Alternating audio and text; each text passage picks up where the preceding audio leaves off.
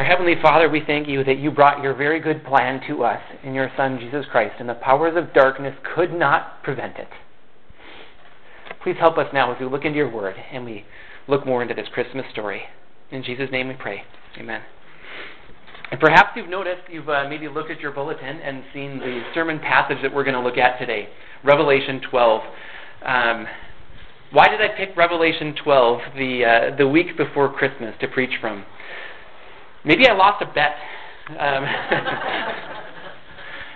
In the church I went to when I was in Illinois, there were two co-pastors there, two senior pastors, and they had a bet one Sunday, and the one's favorite football team was playing the other's favorite football team, and the loser of the bet had to wear the other team's jersey the next Sunday at church. So the pastor who happened to be preaching that Sunday, he lost the bet, so he was wearing the jersey of his rival's team. So is that what happened for me? Maybe I lost a bet, and some other pastor said, "Well, you have to preach from Revelation 12 on Christmas." That's not how this happened. Or maybe after 10 years, almost 10 years of preaching, maybe I've just run out of stuff to say at Christmas, and maybe I just thought that I should find the weirdest passage I could to preach on at Christmas time. Well, that's not it either, because if that were the case, I probably would have picked one of the Old Testament passages on leprosy or something. So, Merry Christmas, let's talk about leprosy. Well, no, that's not the reason either. If you're new to Cornerstone, we walked through the entire book of Revelation earlier this year. It took us almost 9 months, 31 sermons, and we walked through the entire book. And when I preached through Revelation 12, I made the joke that we should add a red dragon to our nativity scene. We have this beautiful nativity scene that we put up every year at Christmas time. And as I was going through Revelation 12, I noticed that, we get this behind-the-scenes look at the Christmas story in Revelation 12. And in it, we see that there was a red dragon. Spiritually speaking, there was a red dragon there. And I said we should add that to our nativity scene. Well, as a quick reminder, the book of Revelation was a series of visions given to the Apostle John about what was to come. So he was given a behind-the-scenes look at things that were to come. And in chapter 12, John saw a vision that perhaps spans all of human history. And I say perhaps because Revelation 12 is one of the most difficult chapters in Revelation, and Revelation is one of the most difficult books in the Bible. So I don't have all of the timeline figured out, but it's possible that what we see in Revelation 12 starts before maybe even the creation of the universe and goes all the way to the end times. And in verses 1 through 5 of that chapter, the emphasis is on what happened at Jesus' birth.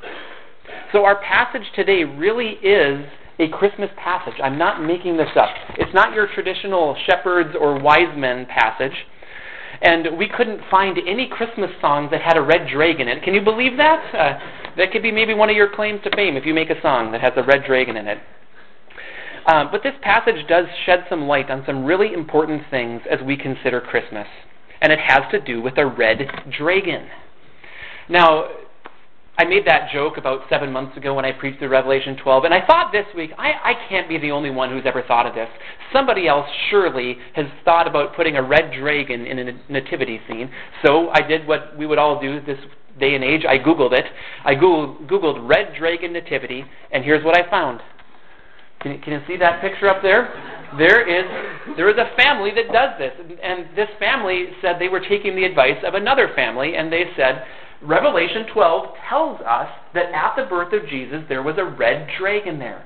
So this family puts the red dragon every year in their nativity scene. These are apparently evangelical Christians, and I think it's pretty cool that they do it as a reminder. So, all this to say, I don't think I'm crazy for picking Revelation 12. I think there's going to be some really cool stuff in here for us to consider as we think about what really happened, and maybe even behind the scenes what happened at Christmas. Okay, so I'm going to read Revelation 12. I'm going to read the whole chapter. We're going to focus mostly on verses 1 through 5 for my sermon, but I am going to mention a couple other things in it, so I'm going to read the whole chapter right now. A great and wondrous sign appeared in heaven. A woman clothed with the sun, with the moon under her feet, and a crown of 12 stars on her head. She was pregnant and cried out in pain as she was about to give birth. Then another sign appeared in heaven. An enormous red dragon with 7 heads and 10 horns and 7 crowns on his head. heads. His tail swept a third of the stars out of the sky and flung them to the earth. The dragon stood in front of the woman who was about to give birth so that he might devour her child the moment it was born. She gave birth to a son, a male child, who will rule all the nations with an iron scepter, and her child was snatched up to God and to his throne. The woman fled into the desert to a place prepared for her by God, where she might be taken care of for 1,260 days. And there was war in heaven. Michael and his angels fought against the dragon, and the dragon and his angels fought back. But he was not strong enough, and they lost their place in heaven. The great dragon was hurled down, that ancient serpent called the devil, or Satan, who leads the whole world astray. He was hurled to the earth, and his angels with him. Then I heard a loud voice in heaven say, "Now have come the salvation and the power and the kingdom of our God and the authority of his Christ. For the accuser of our brothers, who accuses them before our God day and night, has been hurled down. They overcame him by the blood of the Lamb and by the word of their testimony. They did not love their lives so much as to shrink from death. Therefore rejoice, you heavens, and you who dwell in them. But woe to the earth and the sea, because the devil has gone down to you. He is filled with fury, because he knows that his time is short." When the dragon saw that he had been hurled to earth, he pursued the woman who had given birth to the male child. The woman was given the 2 wings of a great eagle, so that she might fly to the place prepared for her in the desert, where she would be taken care of for a time, times, and half a time, out of the serpent's reach. Then from his mouth the serpent spewed water like a river, to overtake the woman and sweep her away with the torrent.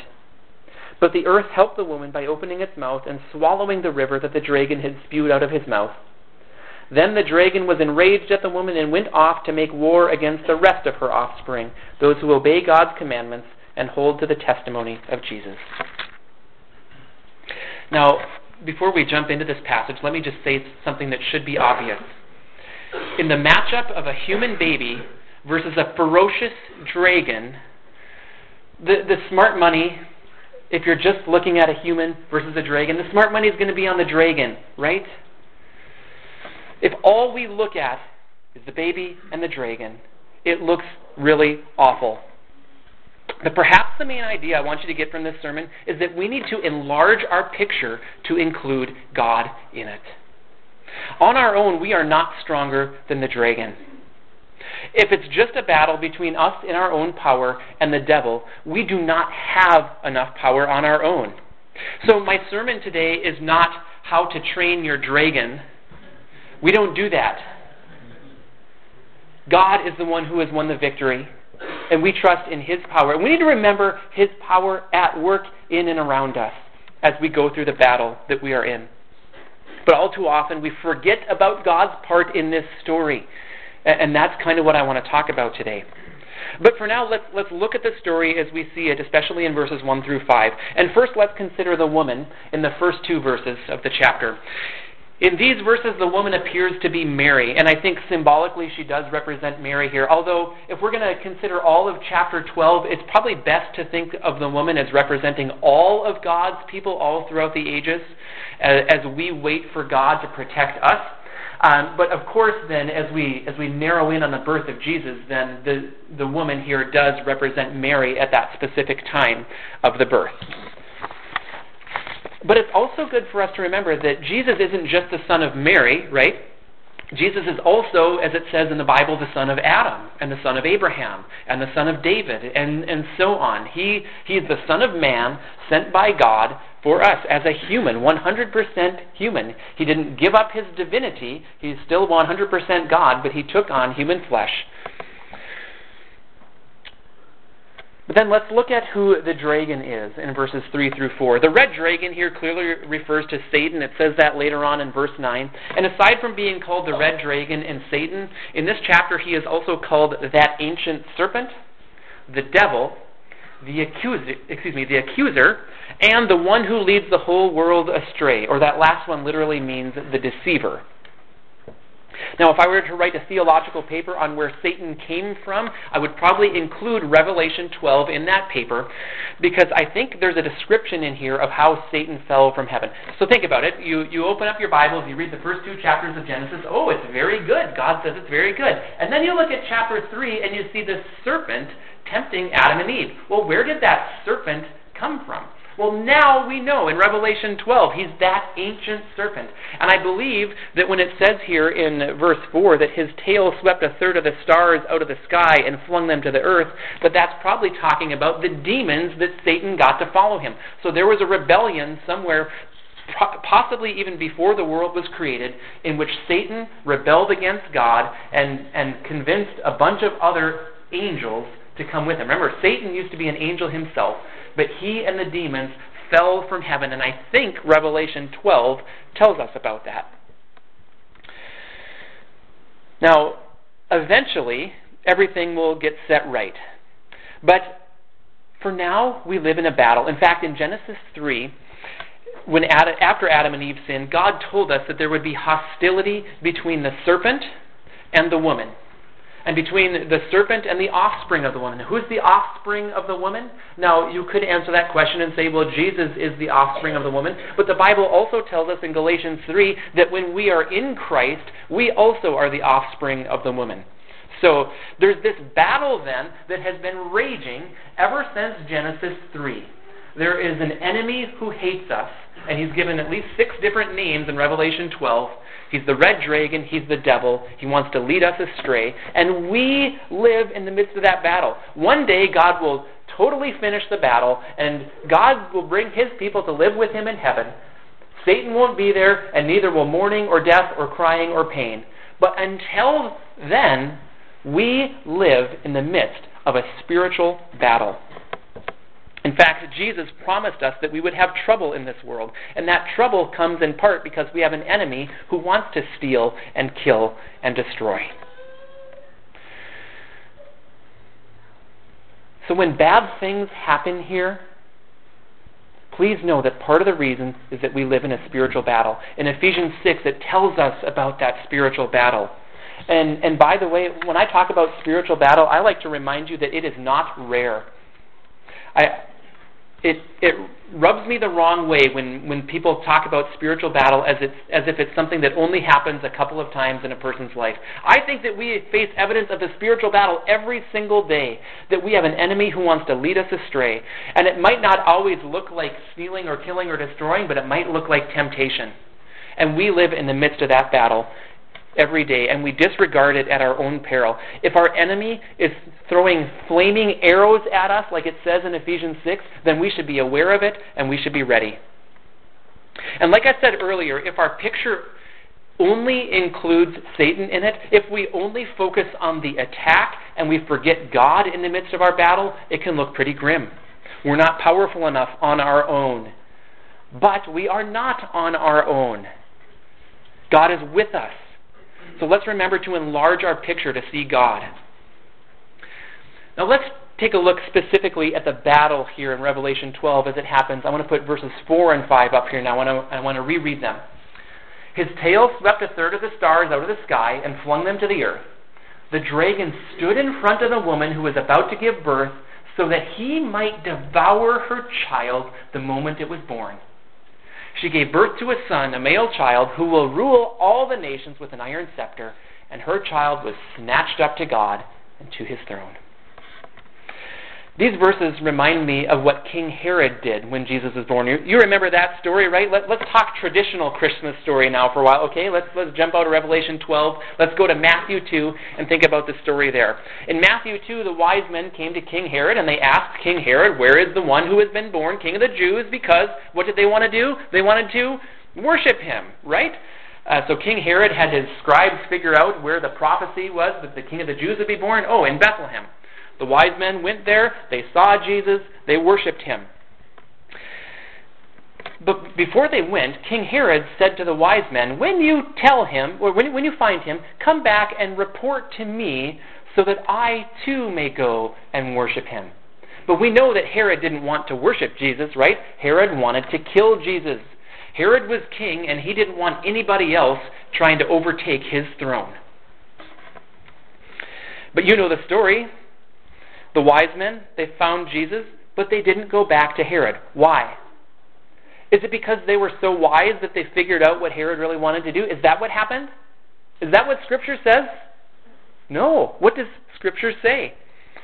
It says, and having been warned in a dream not to go back to Herod, they returned to their country by another route. God stepped in.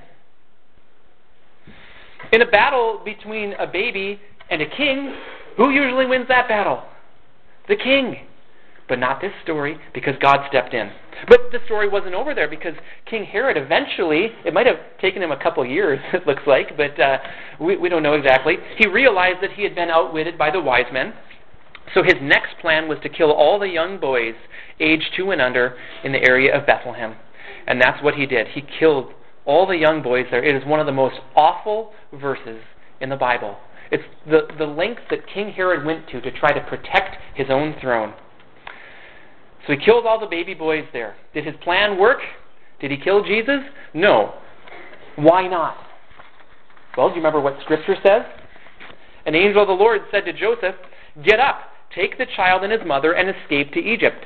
Stay there until I tell you, for Herod is going to search for the child to kill him." What happened? God stepped in. So getting back to Revelation 12, it looked really bad. The red dragon was waiting to destroy the baby the moment it was born. But God stepped in. It says in verse 5, her child was snatched up to God and to his throne. Now again, without God in the picture, it looks awful. But spiritually speaking, when is God not in the picture? God protects his people, and in Christ there is certainty of victory. Even though things may not go exactly the way that we want them to on earth, we know that there is certainty of victory in Jesus Christ. No red dragon could ever stop God's plan. But let's remember, the dragon does have power. In fact, I want to remind you now of some of the things that the Bible says about Satan's power. It says in the Bible that he can blind the minds of unbelievers. It says that he is at work in those who are disobedient. And it says that our enemy, the devil, prowls around like a roaring lion looking for someone to devour. And again, in Revelation 12:9, it says that he leads the whole world astray. And again, that word means literally that he deceives us. So our enemy, the devil, wants to deceive us. He wants us to narrow our picture and to forget about God in the midst of it. He wants us to be like King Herod and to fight to protect our own little kingdom that we have gained for ourselves. Now, in some ways, this picture in Revelation 12 represents every spiritual battle that we have ever been a part of, any day of your life.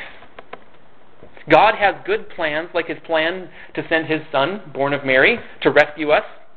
But Satan has bad plans to steal and kill and destroy. So a question I have for you: do you ever forget the big picture? Let me just walk through a few scenarios in life where I think that we can forget the bigger picture of what's going on. It's so easy for us to get caught up with life just as we see it that we forget what's really going on behind the scenes. So, do you ever forget the big picture when difficult times come? It's sad when it happens this way, but when difficult times come, sometimes we forget that we have a good and loving God who wants to strengthen us in the midst of whatever we go through. Maybe we're quick to recognize that there are attacks that come from our enemy, but maybe we're way too slow to remember that God is good in the midst of those. Maybe we dwell on all the bad things that are happening and we forget God's good and gracious promises to us. Does that ever happen to you when difficult times come? You get so caught up with the bad things that you forget about God with you? Or do you ever forget the big picture when life gets busy? Anybody here in a busy season of life as we get ready for the holidays, maybe? As you think about your travel plans and the presents that you have to buy and the cookies that you have to bake and the work that you have to get done before you go on a couple of days vacation. This season should be all about Jesus, but sometimes our lives get so busy that we get just focused on the stuff of life. So in the first one, sometimes we just focus on the bad things in life, but in this second one, sometimes we just focus on what gets us busy, and we forget that God is with us. And that leads me to a third way that we can forget the big picture. Do you ever forget the big picture when life is normal? There's a great temptation here for all of us that we would fail to see the spiritual forces at work. Now, we can't see them with our eyes, but spiritually, have you learned to see that we are constantly under attack from our enemy who wants to steal and kill and destroy? Sometimes our life just gets so normal that all we think about is waking up and eating and going to work or going to school or having time with your family or doing the fun things that you want to do. There's a verse in the Bible that talks about the fool, and it says of him that in all his thoughts there's no room for God. Does your life ever get that way? That in all your thoughts there's no room for God? You're so busy with your stuff that you forget about God. And then there's one more way that we might forget the big picture. Maybe we forget that there's a spiritual battle at all. Maybe we believe that lie, that life that we can see is all the life that there is. When Jesus was born, I'm guessing that Mary and Joseph didn't see a red dragon. But do you know what? He was there. He was there ready to snatch the child up the moment that he was born. Our lives aren't just about the things that we can see, just about the things that we fill our lives with. Everything that we do has spiritual implications, and let's remember that we are in the midst of a spiritual battle. So I want to close my sermon now by reminding you of 3 things that you can do to enlarge your picture. These 4 things that we just went through right now, these 4 questions, are ways that we might have our vision narrowed too much, either to forget about God or to forget about the spiritual battle that we're in. But I want to close by talking about 3 things that we can do to enlarge our picture. Okay? The first one has to do with why Jesus came. We are to receive Jesus Christ as Savior and Lord. Now I know that many, hopefully all of you have already received Jesus as your Savior and Lord, but let me just say it again, that if you have not received Jesus, you have not received eternal life. Your sins have not been forgiven. Let me reread verses 10 and 11 of our passage today. Then I heard a loud voice in heaven say, "Now have come the salvation and the power and the kingdom of our God and the authority of his Christ." So salvation has come. Then the next part, "For the accuser of our brothers, who accuses them before our God day and night, has been hurled down." So there was an enemy who wanted to get us not to receive that salvation. But look at verse 11. "They overcame him by the blood of the Lamb and by the word of their testimony. They did not love their lives so much as to shrink from death." Our salvation comes only in Jesus Christ and only through his blood. Now, Jesus didn't die from a dragon attack at his birth. That wasn't God's plan. No, God's plan was for Jesus to live a perfect life and then offer himself as a perfect sacrifice on the cross as an adult. That's what happened. When Jesus went to the cross, he took our sin penalty upon himself, the penalty that we could never have paid off, so that anyone who receives Jesus can have complete forgiveness and eternal life. That's who Jesus is. He is our Savior. But if you haven't yet received him, you have not yet overcome. You're still on the wrong side of the battle. But you can give your life to Jesus right now by faith. You can recognize your need to be forgiven of your sins, and you can commit your life to receive him as Lord, to follow him as your master. And in Jesus, we will overcome. Now, yes, we still wait for the final stages of that victory, but the victory has been promised. But until then, there are 2 other things that we can do. That's just the first thing that we should do to enlarge our picture of God, is that we need to know Jesus Christ as our Savior and Lord. And then there's 2 things from there that we should be doing for the rest of our lives as we wait for the final victory to come. So the number 2 here is worship God. Let me reread for you verse 12a. "Therefore rejoice, you heavens, and you who dwell in them." In response to what happened in this battle, and in response to the people who overcome by the blood of Jesus Christ, heaven is told to rejoice. Now, if you were here during the Revelation series that we walked through this year, you know that this was one of the main themes, if not the main theme of the book of Revelation, is worship. So here, specifically, the beings in heaven are told to worship. But we see throughout the rest of the book of Revelation that it's not just people in heaven who should worship, that's what we should be doing right now. And the fact that as we contemplate what's going on in heaven, you know what's going on in heaven right now? There are angels and elders and living creatures and a whole company of people who've already been redeemed that are praising God. They're singing things to Him like, "Holy, holy, holy is the Lord God Almighty." And the book of Revelation tells us these things not just so that we can know what goes on in heaven, but to remind us that we should engage in that kind of worship right now as well.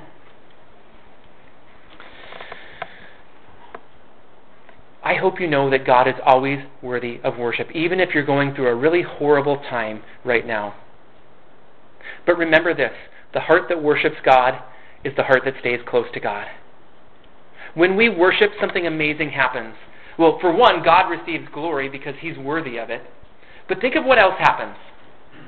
When we lift up our eyes to God to praise Him, when we take our eyes off of just the busyness of life or the difficult things of life, and I'm not trying to say that we have to forget about them or pretend we're not there. That's not Christianity. Pretending that bad stuff isn't bad is not Christianity. But in the midst of that bad stuff, if we can lift our eyes up to God and worship Him, our hearts will be strengthened in the midst of what we're going through. And I so desperately want you all to know that lesson. It's one of the greatest life lessons that you can learn, that in whatever situation you're going through, God is worthy of worship. So if it's a difficult time, go to Him in worship and ask for Him to strengthen your heart. Or if things are really good for you, don't forget God. Don't just accept the good gifts that come from God and forget to worship Him. Let's give Him praise for all that He is and all that He has done for us. Worshiping God, it enlarges our picture. And as I've said oftentimes here, worship isn't just the songs we sing. Worship is the lives that we live for God. It's the faith that we show as we go through difficult times. It's the faith that we show as we go through normal times. It's the continual seeking after God that we do.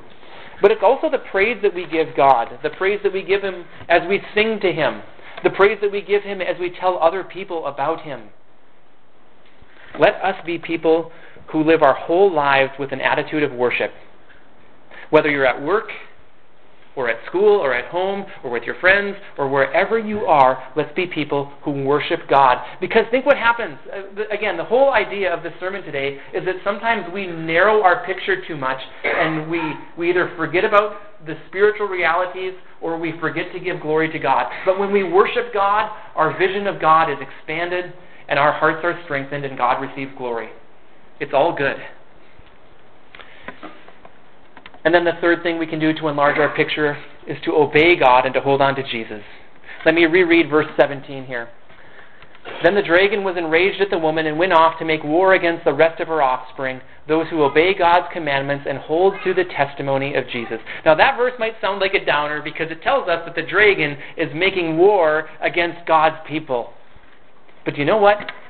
That's just the reality that we live in right now. And we disregard it at our own peril, like I said before.